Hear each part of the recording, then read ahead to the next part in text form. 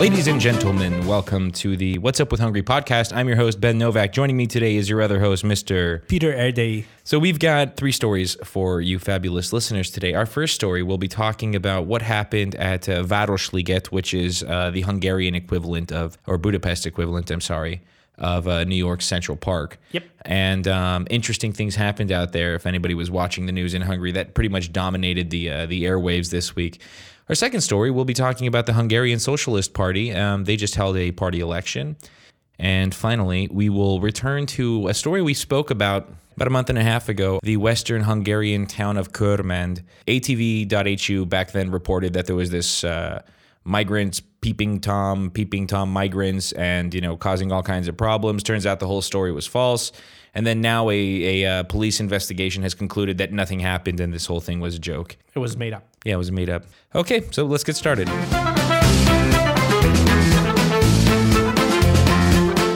Anybody who's ever visited Budapest has surely visited Liget, which is Budapest's equivalent of New York City's Central Park.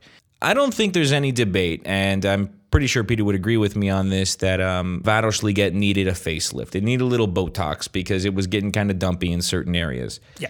Now, the government's response to this a few years ago was to say, okay, we're centralizing the park, and they handed over the rights to develop this park to a company, a state-owned company that they created. Very little, if any, consultation actually took place with local residents. On one hand, you had the government arguing that the park was very dumpy and that it needed to get spiced up so that it would draw in more tourists. The idea they had was, okay, we're going to build a bunch of museums there. But you had a separate group of civilians, local residents, who argued that, no, we don't want you guys to develop this park. We like it the way it is. Maybe. Well, they said that this should be a park first and foremost. No new constructions there. Now, to give everybody an idea of just how significant of a development project the national government was planning there, it was, if I'm not mistaken, around some 250 billion forint, which is damn near $1 billion development project there. Yeah, and I think it's important to see that the original debate, which was around how to develop this piece of property, this park, is a worthy debate. I think on one hand, yes, you have local residents, you have Budapest people using this park to chill out, to walk their dogs, to run, to whatever. Ride their bikes, like me. To spend some time there. And that's, I think, is an important group. But on the other hand, you have the interest of Hungarian economy in general, and that needs tourism.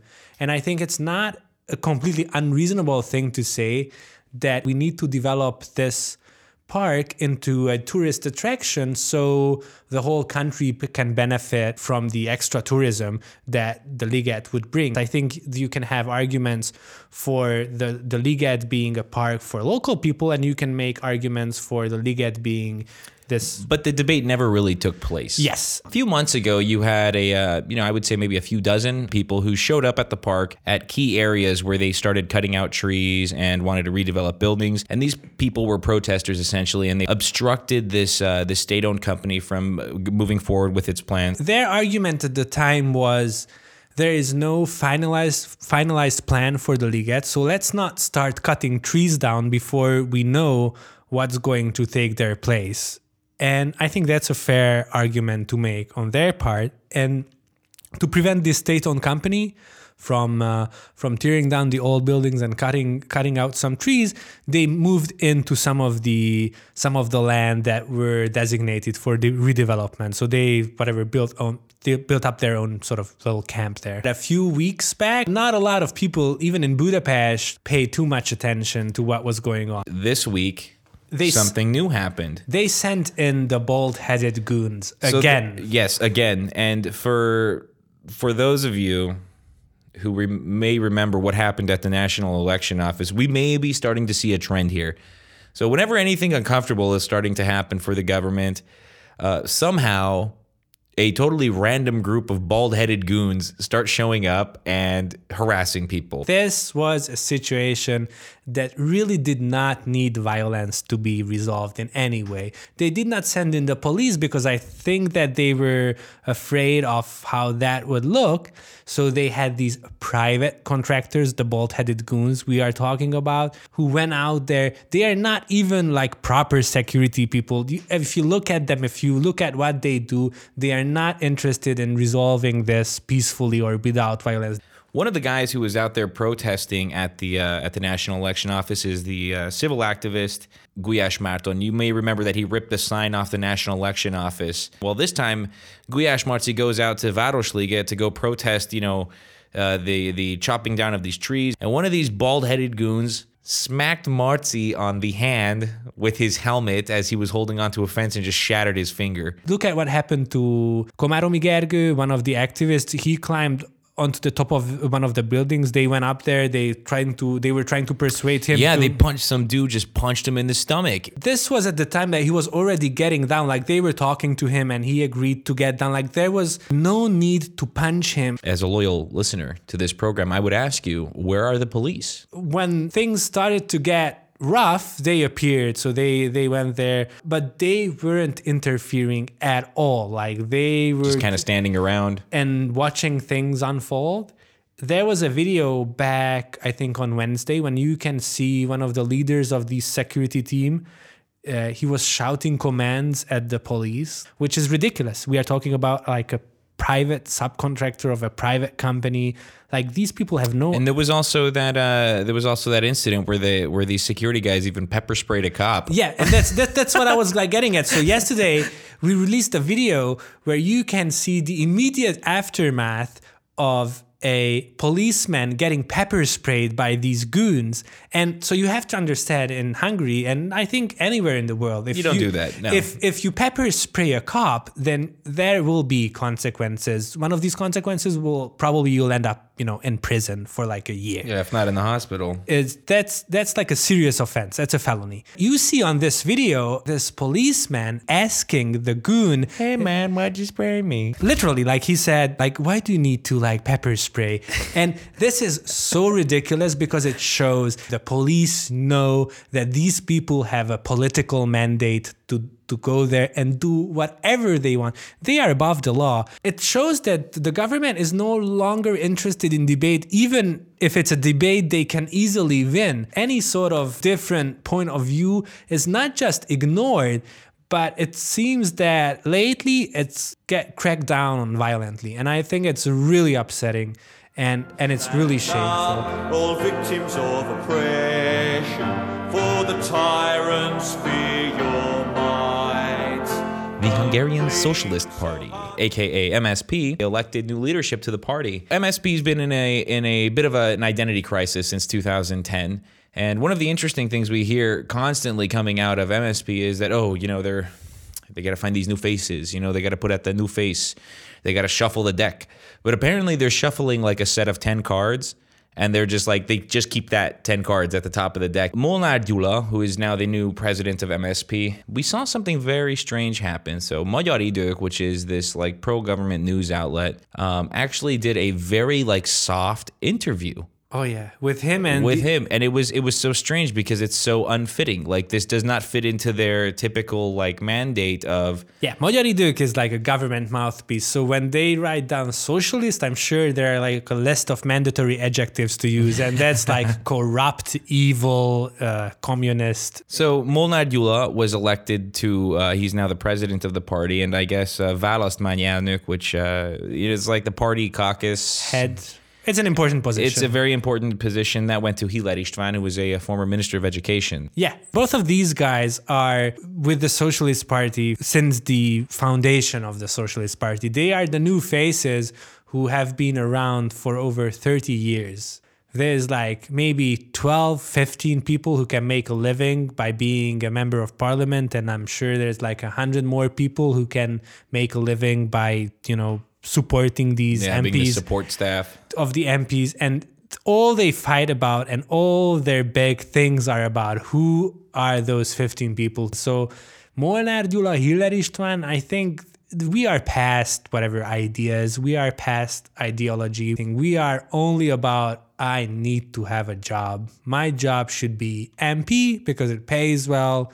It's not that hard. So why don't I get to be the president of the party? Now that means an automatic seat in the next election, and I can give, a few more seats to my buddies. What we see is that when there's talk of like, what are the only ways that Fidesz can be defeated? There's one set of people who say the only way Fidesz can be defeated is if all the opposition parties like team up together and they run on like a common list.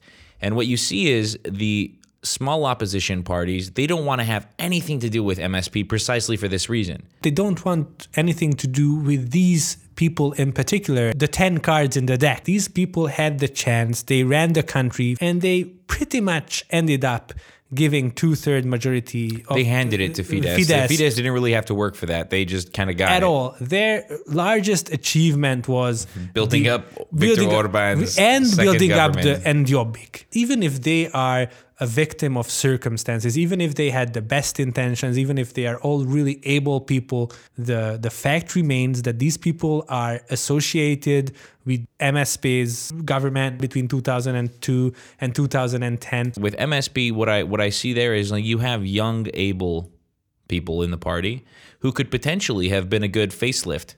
Exactly. And why on earth are these people not being considered for? That's exactly the problem. You have Harangozó was running for party leadership. He was thrown out in the first round. He's a relatively young guy. I'm not saying that he's the savior of whoever. No, but there have been MSP politicians who have kind of built a pretty good name for themselves by. Let me give you an example. Tóth Bertalan. Yeah, Tóth Bertalan. Tóth Bertalan. I think he's from Pécs. He's an MSP MP. And this whole Hungarian National Bank scandal. This dude filed a gang of lawsuits. And he was all up on this. He helped really blow this issue up. And there's a story like there you saw somebody, wow, he really stuck it to them. Exactly. For anti-corruption in Hungary, I think that's hugely important. He wasn't even considered for anything. He wasn't even in the running. Well, and you've got these other people too. And, if we're looking at a more modern and progressive socialist party, you've got other faces out there. You've got Kunhalmi Ágnes, who is she's a woman. She's really, her education is her big... That's her spiel. That's what she knows. That's what she's talking about. But so anyway, there's a list of other people that could have really helped revitalize this party's image, but they chose to just reshuffle the same 10 cards. Won't you take me to a funky town? Won't you take me to a funky town? The Western Hungarian town of Körmend, it's pretty close to the Austrian border. And it has a temporary refugee camp. It does indeed. Now, you may remember that several weeks ago, we did a story on what happened in Körmend. Something very interesting unfolded there. So ATV.hu put out a story saying that a bunch of peeping Tom migrants were like kicking in windows and watching little high school girls play handball. Exactly. And causing a big ruckus in the town. And this story got picked up by a bunch of other news outlets, and then it happened during the government press conference. And Lázár János said that the prime minister had ordered the interior minister to immediately get to the bottom of this skullduggery and figure out what's going on there and bring, hold people accountable and stuff. And you had this like wave of just like, oh, those migrants again. Even back then, if you listened what the mayor of the city said, and if you listened to what the police chief of the city said, they were raising doubts about the validity of this story. They said, well, we don't have any eyewitnesses. We don't really know what happened. It's just a recipe for disaster. This whole story is just so ridiculous. This came at the time when the whole central bank scandal was at its height. Yeah, it was peaking then. So there was this huge scandal about the foundations of the central bank spending money, a lot of money, really in a questionable manner, funneling public money to friends and families of the government and the governor of the central bank. And everyone was talking about this. So the government really needed a distraction at the time. And people pointed out even back then that the reason why they jumped on this broken window, was just to distract the media and the public from what was going on at the central bank at the time. And now the police investigation concluded nothing happened. Like literally nothing. If you look at what Abzug did, Abzug is a relatively small but really important news portal in Hungary. They cover news no one else really covers. And what they did, they went down to Körmend 1 week after this was initially reported. And so they wanted to see if this whole government propaganda really works. And it turned out it did. They went down to this small town, they spoke to people, and 1 week after the breaking of the window was reported, people were saying they don't let out their daughters, after dark, and the migrants are all women-hating terrorists, peeping toms, and how they hate them. And I think it's really sad to see how this works and how this works exactly the way the government intends it to work. We thought about doing a positive story just to kind of like wrap things up on a happier note. But we couldn't find one. But we couldn't really find one. So, but what we will do is, because we missed one this week, next week's podcast we'll have 2 positive stories that'll give you a laugh.